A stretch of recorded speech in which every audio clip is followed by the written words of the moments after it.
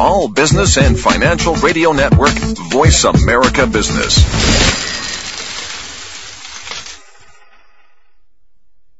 Good morning, and thanks for tuning in to Leaders Playbook, where you'll discover what emotional intelligence is all about and how to raise yours to be a top performer in business. Now here's your host, Dr. Rel.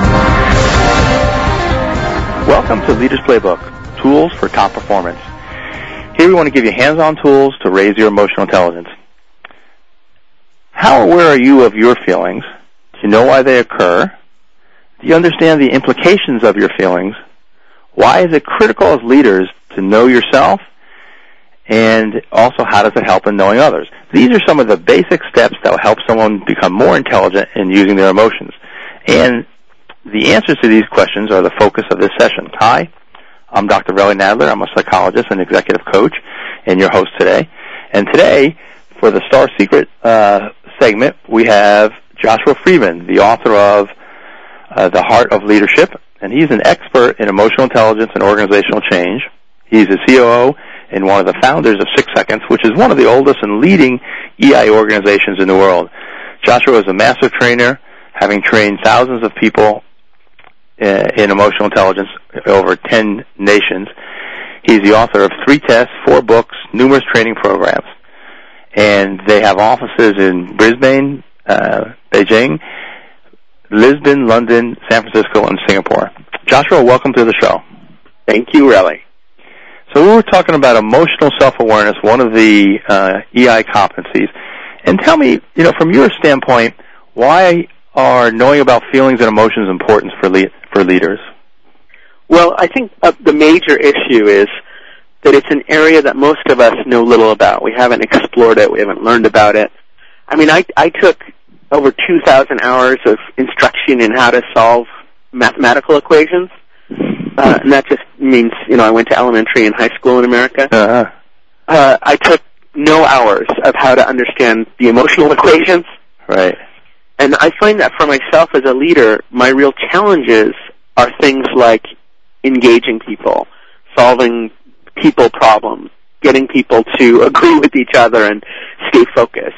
And those are all driven by emotions, and a lot of it is driven by my own emotions. Mm-hmm.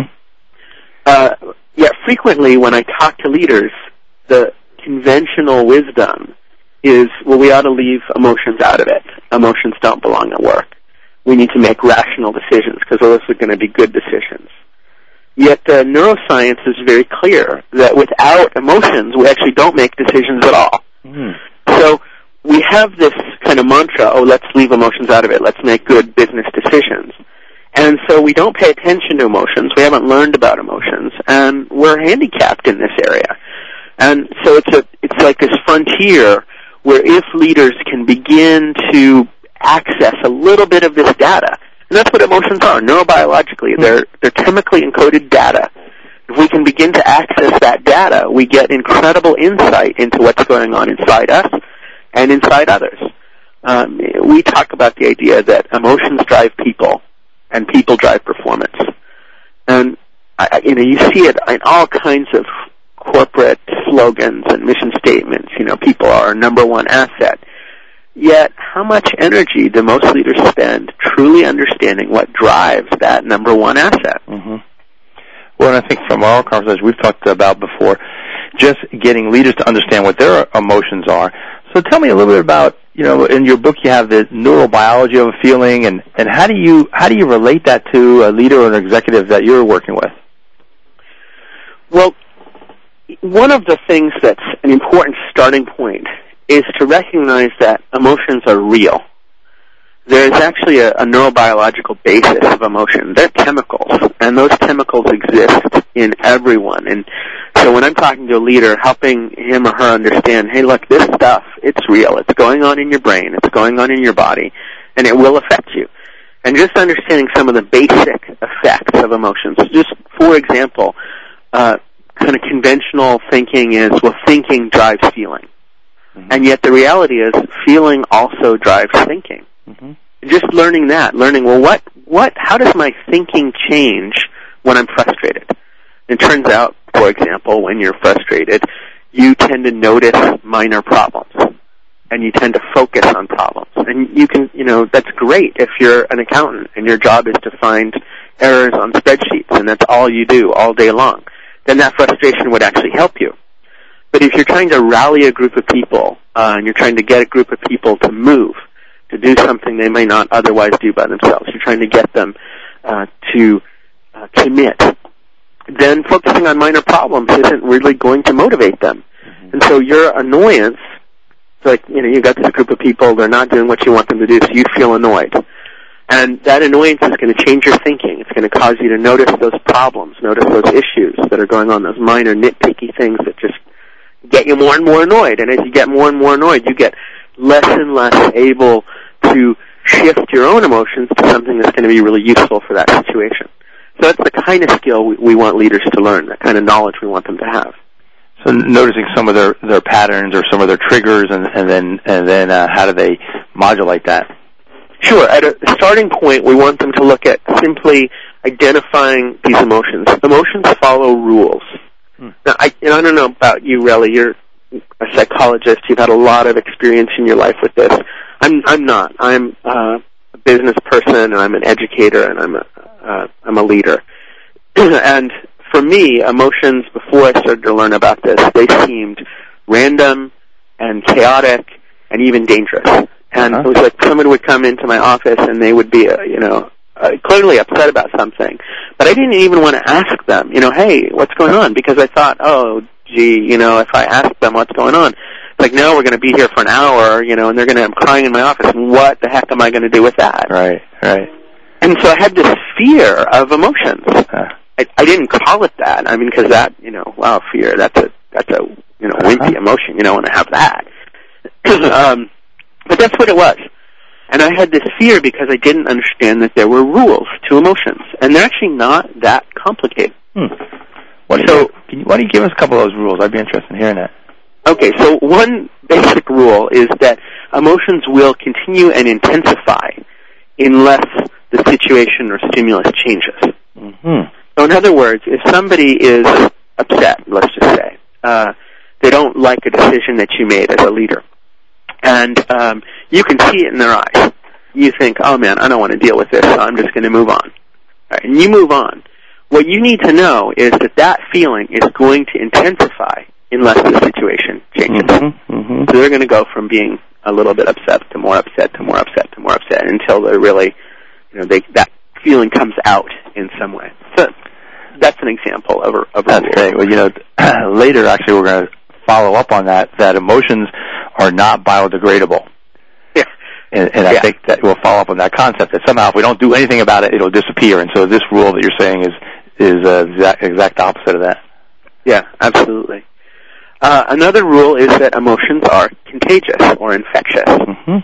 And I just finished a white paper about this, and looking at a lot of research on what's in our field called emotional contagion. Mm-hmm. And the premise is, and we've all experienced this, we go into work and the boss is in a really great mood. And, and after a couple hours, it's like, wow, what a great place to work. This place was really fun. Right. The next day you come into work and the boss, is really PO'd and you just want to hide under your desk.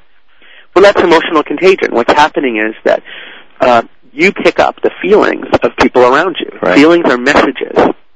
And these messages help us understand the situation that we're in and the risks and opportunities of that situation. And so we're actually biologically wired to pick up and feel the emotions of people around us. Mm-hmm. And we literally have parts of our brain, there's a system called mirror neurons, we're literally mapping into our own brains the experiences and feelings and behaviors that we're perceiving around us. And this is particularly true, this is particularly powerful for leaders. So the most powerful person in the room is going to get the most attention.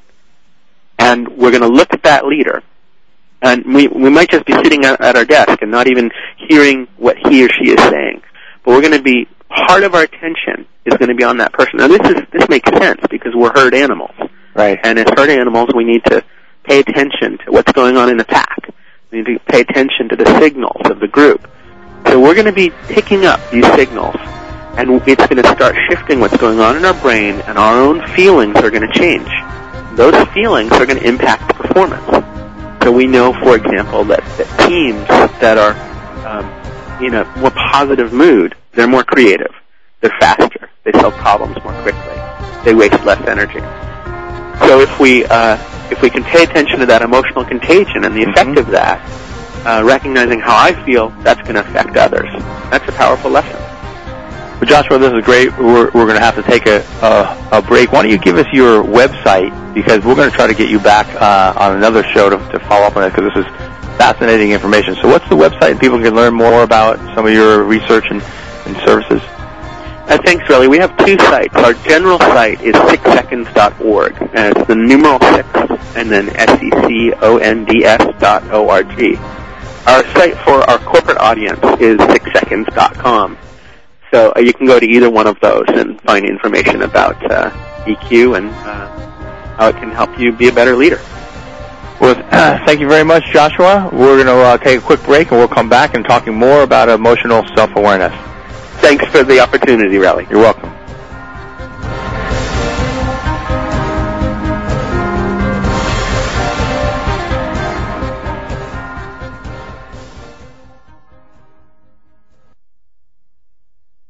The bottom line in business. Voice America Business. Most leaders underestimate their influence and power over others and thus underperform. Dr. Relly Nadler and Leaders Playbook help leaders point the way by providing the strategic plays to get to the top in a simple paint-by-the-numbers process. Seasoned and emerging leaders will have answers to these questions. What are the steps to move up and become a star in your organization? How do you develop your people to be the next level leaders in the organization? What are your triggers that are holding you back, and how do you manage them? How do you maximize your power and influence so you and your team perform better? What do you do to ensure your communication is received accurately? How do you delegate effectively? How do you develop strong relationships across the organization? Emotional intelligence training, coaching, books, and tools by Dr. Nadler are available at his website, www.truenorthleadership.com or 805-683-1066. Homeowners, real estate investors, bankers, listen up and tune in to Finance, Foreclosures, and Foresight, the show that breaks it all down and gives it to you straight. Are you at risk of foreclosure? Interested in buying a foreclosed property? Mark Bull has the answers to the questions you might forget to ask. Finance, Foreclosures, and Foresight broadcasts live on the Voice America Business Channel, Monday afternoons at 1 p.m. Pacific. You can't afford not to tune in. Hi. My name is Joanne, and I have mannequinism. Well, I did have it, but I'm not a mannequin anymore. Doctors said over 75% of my body turned into plastic. They said it's because I wasn't active in my community, because I didn't vote or volunteer or I don't know. All I wanted to do was cry, but I couldn't because I had plastic eyes. Protect yourself from mannequinism. Log on to fightmannequinism.org. Brought to you by the Ad Council. The Internet's only all business and financial radio network, Voice America Business.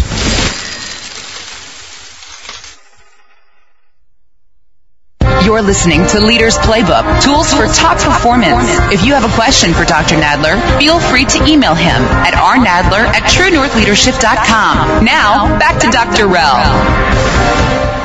Hi, this is Leaders Playbook, Tools for Top Performance.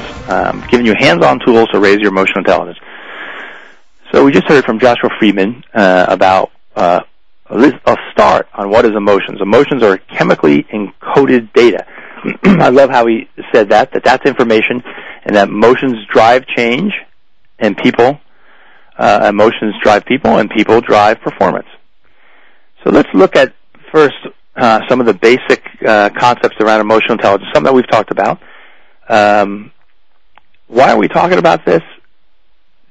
To be a star performer, be someone in the top 10%, a lot of the research is showing it's emotional intelligence.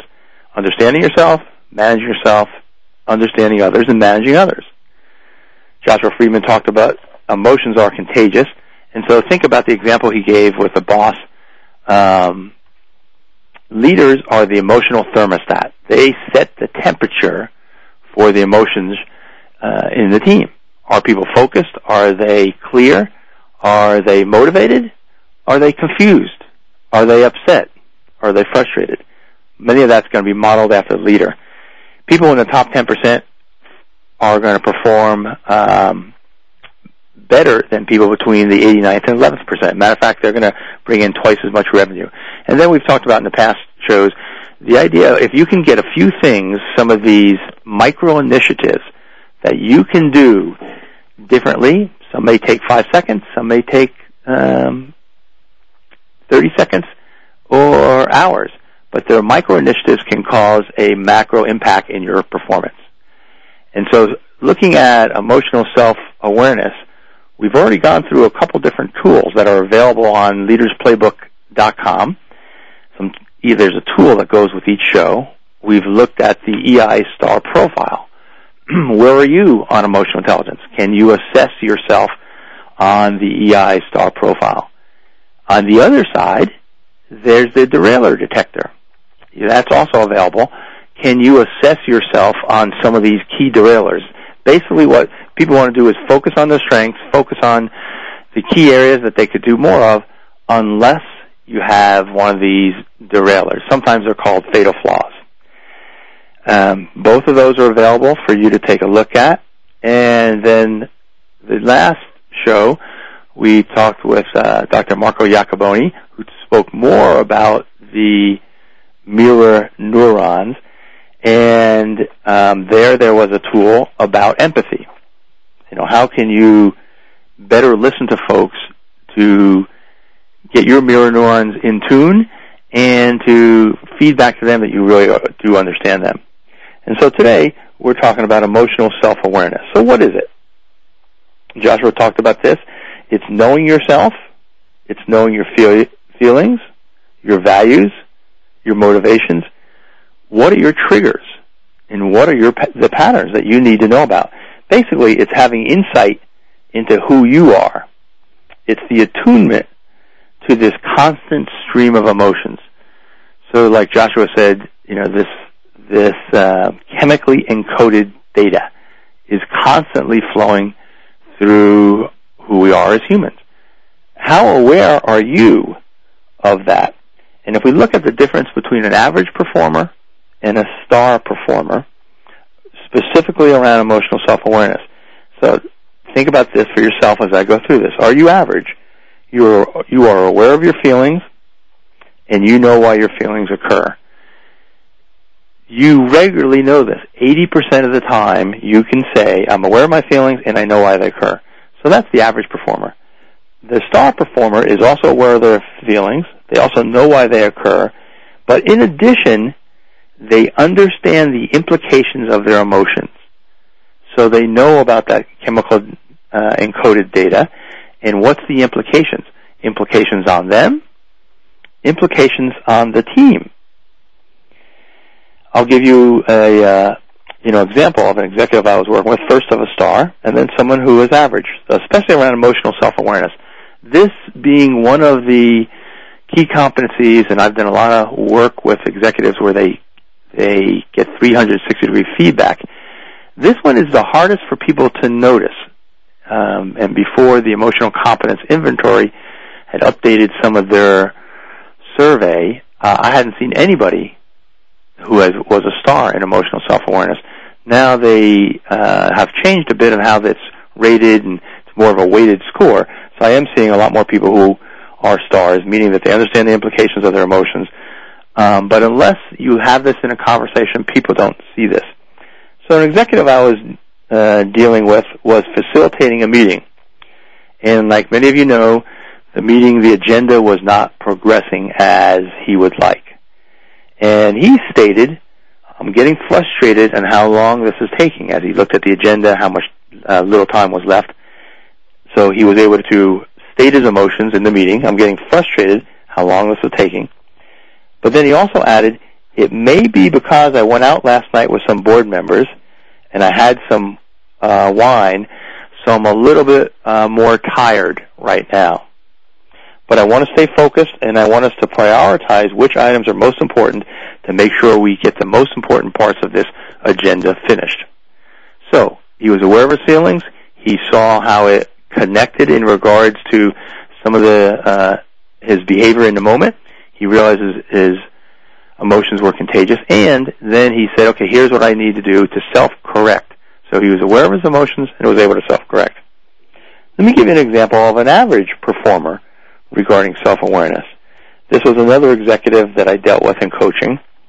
And any time when emotions started coming up, and for him it was maybe frustration, concerns either about people or situations, he quickly would say, well, I don't want to complain. I don't want to just whine. So for this person, when the awareness came up about his feelings, in his mind, how he made sense of it was feelings equal whining, and I don't want to be a whiner. And in his past, I had known he had lost one of his parents as a child, and he basically had that learning of a stiff upper lip and learned not to feel.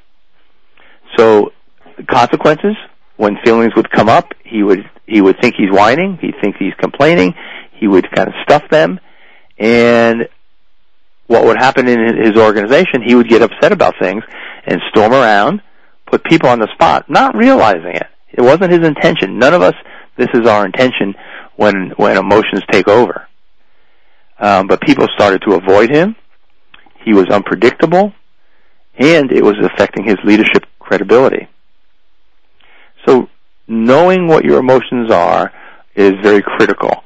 Awareness, like Joshua Freedman said, is the first step. Are you aware of what's going on for you moment to moment? In some of the early psychology literature, they basically have said awareness equals responsibility. And if you look at responsibility, it really means ability to respond. So thus, if you're not aware of what's going on, you are not going to be able to respond. You're not going to have the ability to respond differently. Anais Nin has said, we don't see things as they are, we see them as we are. So are you able to see the we or the you in what's going on? Being aware of your projections, being aware of seeing your boss as a parent, being aware of maybe seeing your colleague as an irritating sibling. These emotions are all going to happen, and it's being aware of that. So let me go through some of the research, and again, when people hear this, the research for me has always been very important about emotional intelligence. So American Express financial advisors were given training in emotional intelligence, and American Express did a lot of research. And they found that being aware of their emotions is a competency that's central to the excellent performance on the job. Now, this particular group was dealing with insurance and dealing with sensitive issues, mortality. And what they found is just talking about mortality with one of their clients brought up uneasiness, brought up distress, or brought up distrust. It probably brought up uneasiness in the financial consultant who was talking about that. But the people who knew themselves the most and were able to notice, oh, I'm feeling a little uncomfortable, how do I talk about this in a way so that the person I'm dealing with can really hear it? And once they were trained in emotional intelligence, they found the ones who were more aware had more empathy for their clients, and they were better able to build long-term trusting relationships, and these trusting relationships translated into higher sales per customer. So they were able to track that, and we talked about the mirror neuron, so being able to pick up that this is uneasy for someone else, that they may feel uneasy, but then being able to manage their emotions had an effect on the person that they were talking to. Emotions are contagious. So if they were able to talk about uncomfortable situations, many times I talk with executives, sometimes it's these small sentences. I know this is uncomfortable. I know you may not want to be thinking about this right now. None of us really like to think about death. This is a hard thing to talk about. Those are micro-initiatives. In this situation, for the financial advisors who could speak about that and put the other person at ease, the other person felt that empathy, and it's connected to better relationships, connected to them building more bonds and being connected. So what's the typical way that we deal with emotions? I mentioned this earlier. Feelings are not biodegradable. So think about what we know about things that are biodegradable. Well, feelings aren't. And when I was a psychologist in private practice, this happened often, but I would have a client talking about an injustice that happened to them 20 years ago. And the emotions that they were experiencing at that moment was like it happened yesterday. So the emotions of 20 years ago did not dissipate, did not biodegrade, did not die. It was with them. And so we're going to talk about, what do you do when these feelings come up? That from Alcoholics Anonymous, who has some great cliches, they talk about when you bury a feeling, you bury it alive. So the idea that stuffing your feelings somehow, that if I don't deal with that, this don't feel message, many males get this don't feel message, be tough, don't feel anything, that somehow it'll biodegrade. And we know about biodegradable things. Paper containers biodegrade, but it takes about 2 weeks to 6 months. Orange peels will biodegrade. We've seen people, throw them out on the road. Well, yeah, but they're going to take about 2 years. A paper container with plastic coating is going to biodegrade in about 5 years. A tin can, 50 years. And aluminum, 80 years to 100 years. So just to think about that concept without thinking about it, many times we think if we ignore these feelings that they're going to biodegrade, dissolve. And so we have these feelings hid. And I'm going to use this acronym, the HID, H-I-D. But instead of having your feelings hid, what do you need to do with them instead? So let's turn around that HID to IHD. Instead of having your feelings hid, what you really want to be able to do is turn them around and use the acronym IHD, which stands for Identify, Honor, and Deliver. And when we come back from the break, I'll go more into exactly what that entails.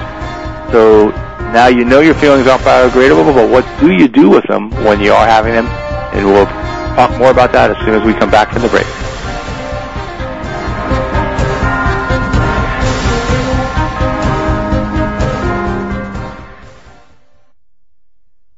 The bottom line in business. Voice America Business. Most leaders underestimate their influence and power over others and thus underperform. Dr. Relly Nadler and Leaders Playbook help leaders point the way by providing the strategic plays to get to the top in a simple paint-by-the-numbers process. Seasoned and emerging leaders will have answers to these questions. What are the steps to move up and become a star in your organization? How do you develop your people to be the next level leaders in the organization? What are your triggers that are holding you back, and how do you manage them? How do you maximize your power and influence so you and your team perform better? What do you do to ensure your communication is received accurately? How do you delegate effectively? How do you develop strong relationships across the organization? Emotional intelligence training, coaching, books, and tools by Dr. Nadler are available at his website, www.truenorthleadership.com or 805-683-1066. Before every word, there is a thought. Before every action, there is a thought. If everything starts with a leader, what happens when leaders around the world start to think and do things differently? I'm thinking the world will change. Evolve the leader. Evolve the company. Change the world. Join Susan Cavanaugh for Summit Speak. All Leaders Rise. Tuesday at 11 a.m. Pacific, 2 p.m. Eastern on the Voice America Business Channel. Hey, how you doing? Educational videos, top quality, right here. You'll never hear anyone selling education on the street. But with free family learning programs, you can get the education you need. Call 1-877-FAMLIT1 for information on free learning programs. 1-877-FAMLIT1.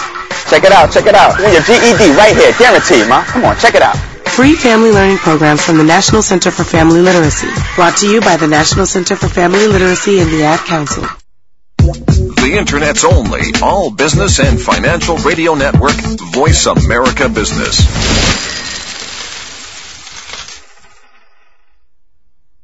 You're listening to Leaders Playbook, Tools for Top Performance. If you have a question for Dr. Nadler, feel free to email him at rnadler@truenorthleadership.com. Now, back to Dr. Rell.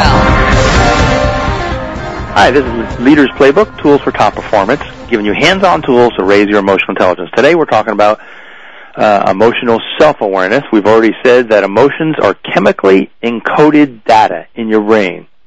Emotions drive people. People drive performance. And before the break, we were talking about feelings are not biodegradable. If you just let them sit there, they're not going to dissipate. One of the rules that Joshua Freedman was saying, if you don't do something with it, they will intensify. So what do you do with your feelings? We talked about the normal thing is to have them hid, HID. What I'm encouraging, and is a micro initiative, is IHD. Let's turn that acronym around. I, identify. H, honor.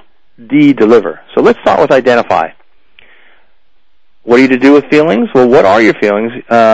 You need to identify and ask yourself, and sometimes you need to wait after you ask yourself, what am I feeling? What is going on for me?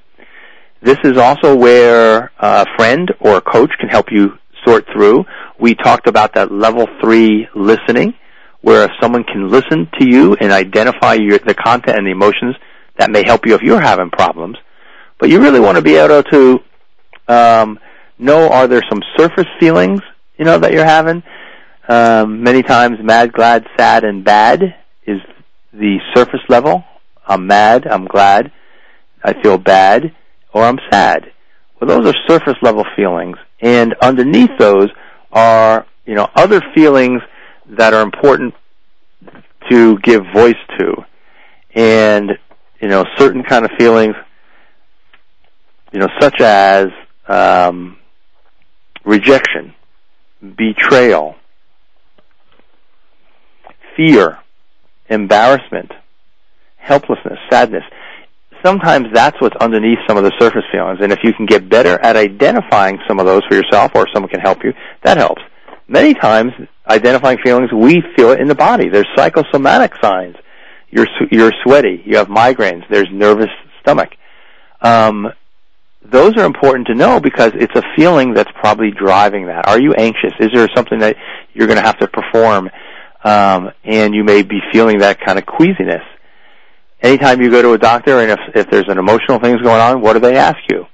Tell me about your appetite and how are you sleeping?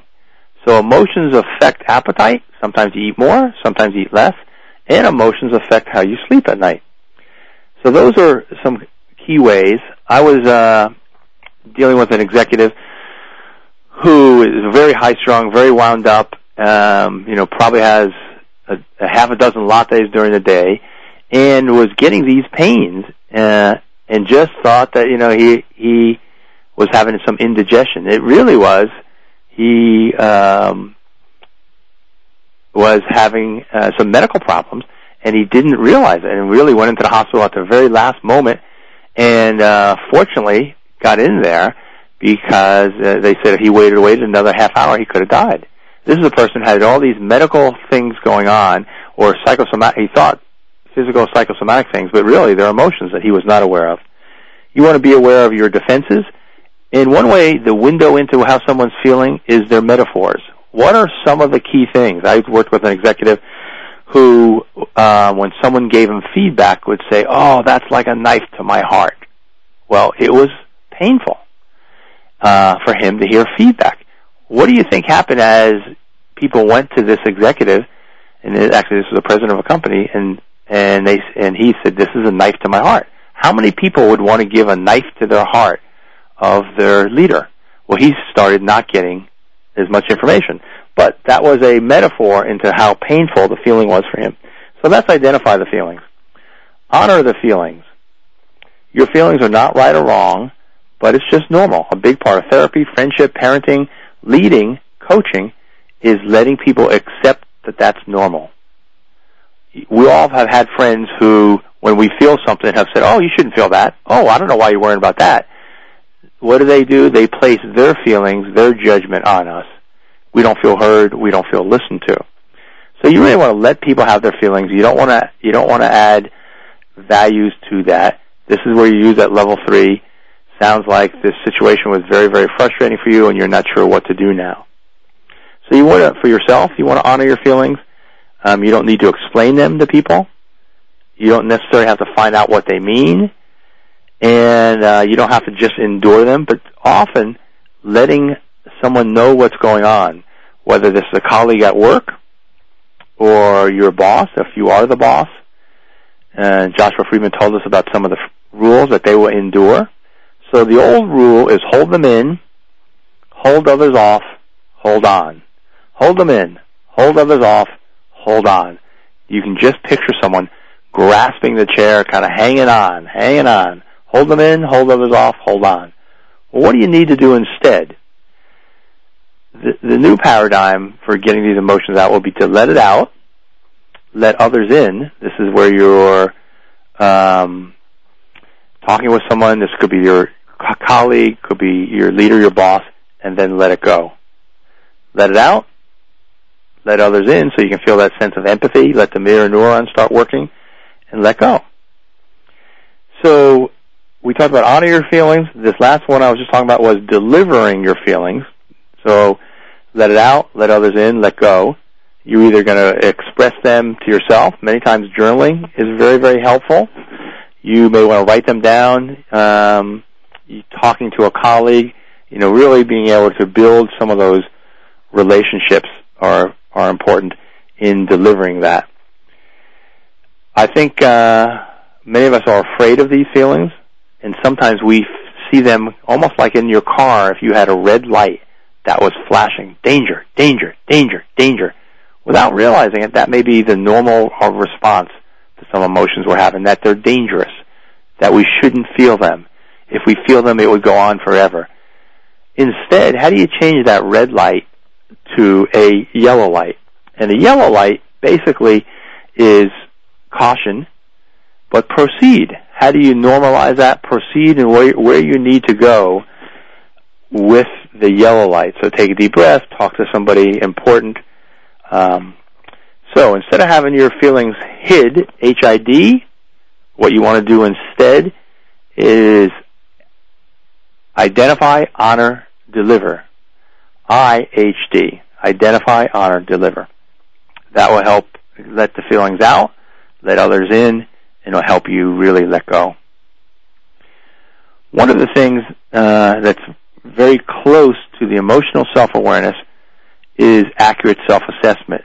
As a matter of fact, in some of the newer emotional competence inventory surveys, these two are now, which were separate, emotional self-awareness and accurate self-assessment, are now accessing some of the same things. So let me tell you about the average performer and the star in accurate self-assessment. So the average performer is aware of their own strengths and limits, and they're open to feedback. That's the average performer. Again, how often? 80% of the time. The star performer not only is aware of their strengths and limits and open to feedback, but they leverage their self-awareness. So knowing things about yourself, how do you leverage that? And then they turn those in to a development plan. It's been found that knowing strengths and weaknesses is a competency found in every star performer.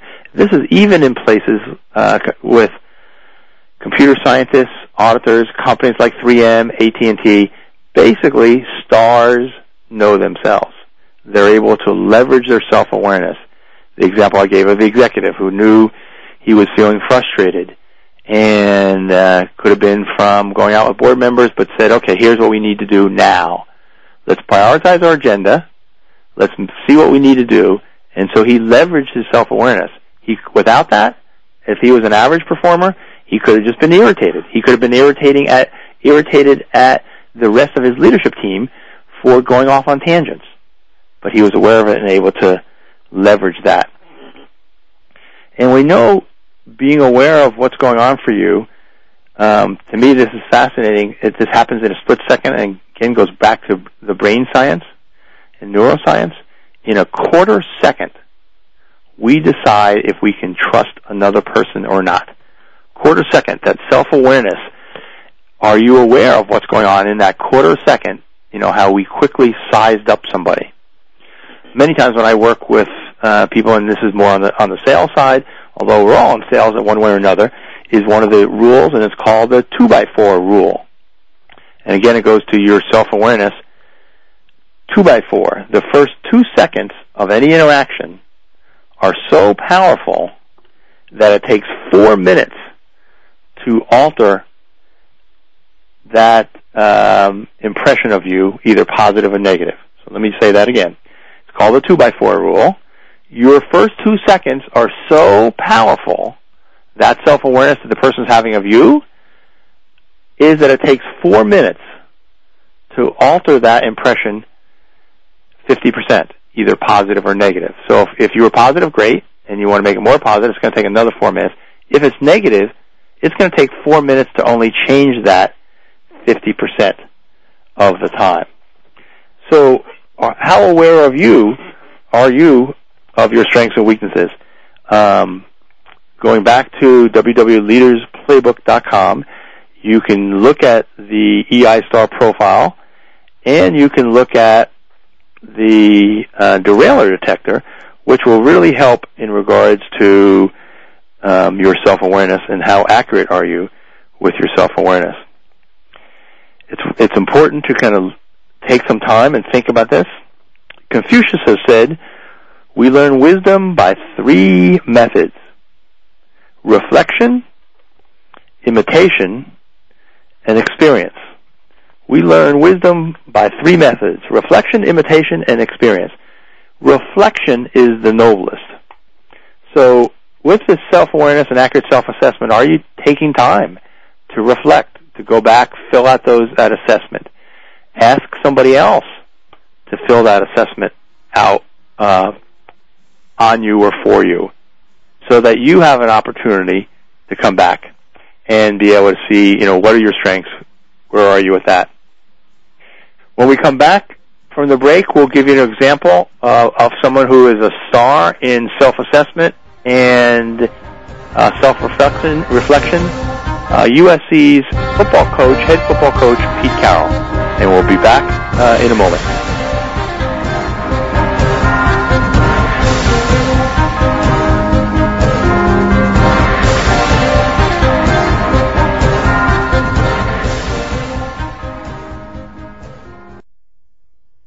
The bottom line in business. Voice America Business. Most leaders underestimate their influence and power over others and thus underperform. Dr. Relly Nadler and Leaders Playbook help leaders point the way by providing the strategic plays to get to the top in a simple paint-by-the-numbers process. Seasoned and emerging leaders will have answers to these questions. What are the steps to move up and become a star in your organization? How do you develop your people to be the next level leaders in the organization? What are your triggers that are holding you back, and how do you manage them? How do you maximize your power and influence so you and your team perform better? What do you do to ensure your communication is received accurately? How do you delegate effectively? How do you develop strong relationships across the organization? Emotional intelligence training, coaching, books, and tools by Dr. Nadler are available at his website, www.truenorthleadership.com or 805-683-1066. Do you need directions to solid financial future? If so, the Money Answer Show with Jordan Goodman will provide you with a roadmap to making smart money decisions in every area of your personal finances. Join Jordan every Monday at 12 p.m. Pacific Standard Time, 3 p.m. Eastern for the Money Answer Show on the Voice America Business Channel. Learn how and where to get the best deals on mortgages, cars, and insurance. Find out the best ways to save for college and retirement. Get out of debt, improve your credit rating, and save on your taxes. The Money Answer Show with Jordan Goodman will provide you with great tips on investment opportunities in real estate, stocks, annuities, and other investment vehicles. That's the Money Answer Show with Jordan Goodman on the Voice America Business Channel every Monday at 12 p.m. Pacific Standard Time. Dad, let's sing that bedtime song. Rock-a-bye baby by Newton's treetop. His first law of motion, make sure you won't stop. The same rules of physics apply to a ball, while gravity is a force that makes things fall. By the 6th grade, many girls lose interest in math and science, but it's never too early to set your daughter's future in motion. For some simple ideas, go to girlsgotech.org. A public service announcement brought to you by Girl Scouts of USA and Ad Council. The Internet's only all-business and financial radio network, Voice America Business.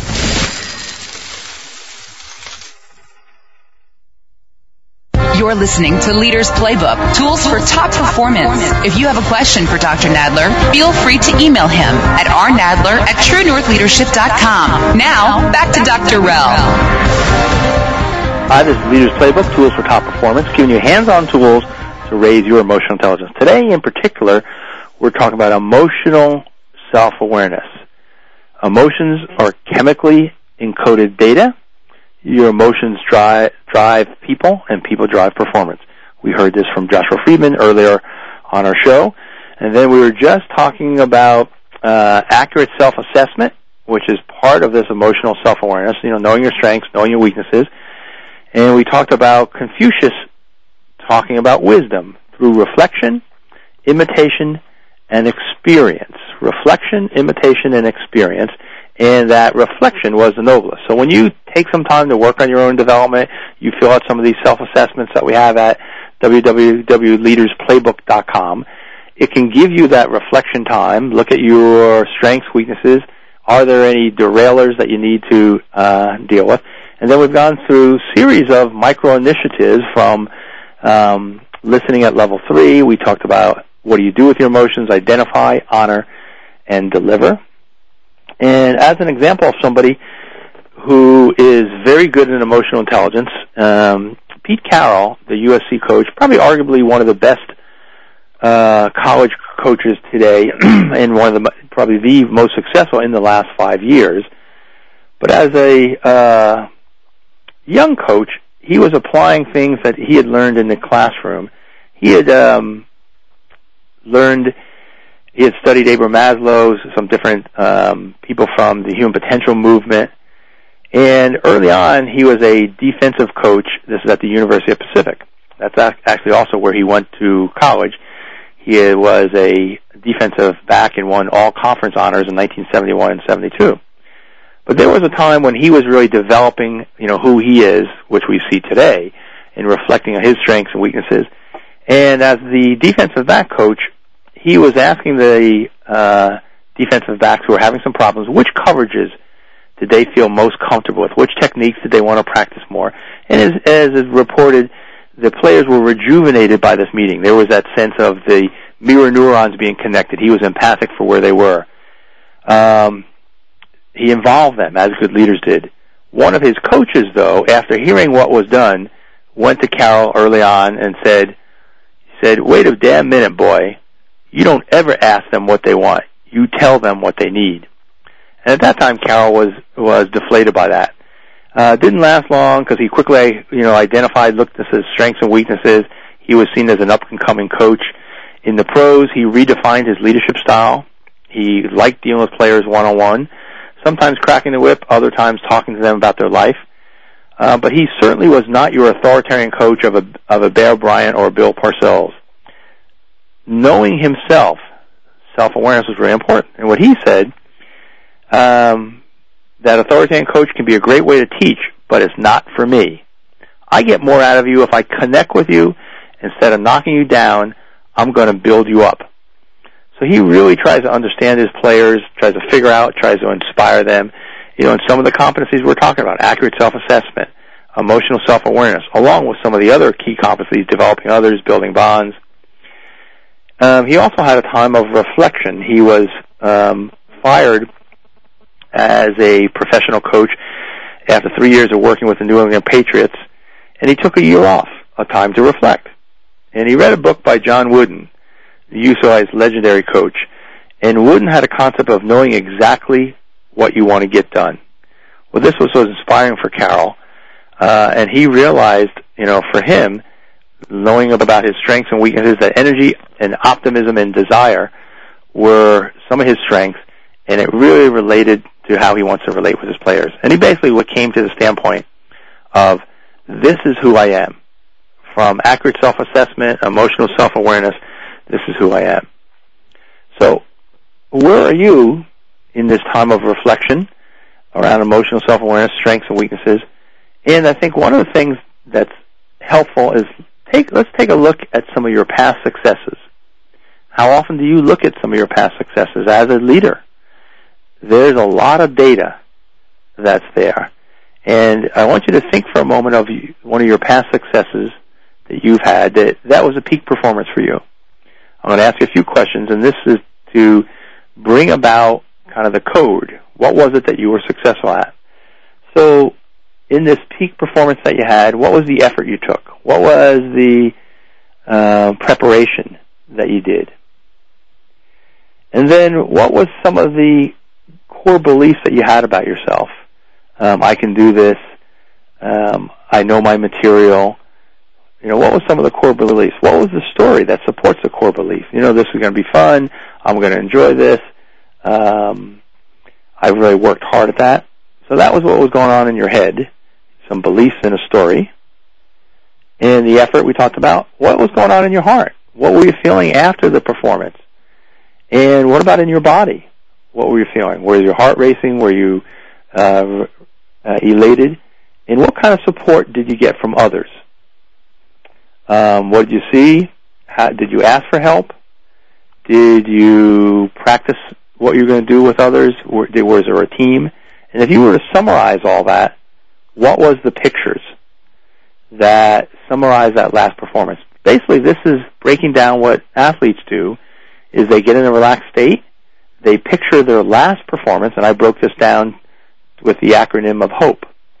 What was in your head? What was in your heart? O was others.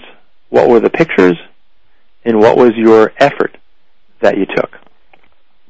And if you want to think about that, as an example, I just recently did a big presentation, 300 or 400 people, and it was very successful. And so what I took from that was how did I prepare? There was a lot of preparation as far as the effort went. In my head, I basically said, I can do this. I know this material. I want other people to experience this. This is great information. So that was the kind of the belief that I could do it. The story was, this is great information is going to help this whole organization move forward. It was a story. In my heart, afterwards, I was elated, and I was relieved, obviously, for this going well. In my body, I was very relaxed. Others, I had done a lot of research on the organization ahead of time, and so I kind of knew exactly what their leadership competencies were. And then if there was a picture that summarized this all, and I think that's what you want to bring into the new situation, was all the people afterwards wanting to shake my hand, come up, have me sign the book, talk about how they're going to use that. So why is this important? That was a success. I want to use these same ingredients from a self-awareness standpoint to move forward, in another presentation, in another peak performance. So think about that for you. Your past peak performance, what was in your head, your belief, and your stories? What was in your heart, in your emotions? What did your body tell you? How did you use others? What was your effort? And then what's the picture? What's the metaphor that can summarize that for you? That's going to be very important because it's going to be the same ingredients most likely in your next peak performance. You're going to use some subset of that to have another peak performance. If you don't know what you did, if you don't know how you achieved those results, how are you going to replicate that? So from a reflective self-awareness standpoint, this is an opportunity to think about your successes. Can you deconstruct? Can you produce what were your key ingredients so that you, again, can do that again? So as we wind down to the end here, I want to let you know one of the tools that's on the website, www.leadersplaybook.com. That'll be up in about a day. And it's called the Emotional Audit. And how do you identify, again, in the micro-initiative, what's going on for you in the moment? And so if you go to the website and you can download another one of these tools to look at the emotional audit. Doing an audit on what's going on for you, it's a series of 5 strategic questions, each one that's going to generate data around self-awareness, but it's also going to then generate direction for how do you manage that. It's called the emotional audit, and www.leadersplaybook.com. It should be up within 24 hours. This is Leaders Playbook, Tools for Top Performance, giving you hands-on tools to raise your emotional intelligence and emotional intelligence of others. Join us next week. We'll be focusing on the competency of leadership with Kevin Eikenberry. Thank you very much. This has been Leaders Playbook.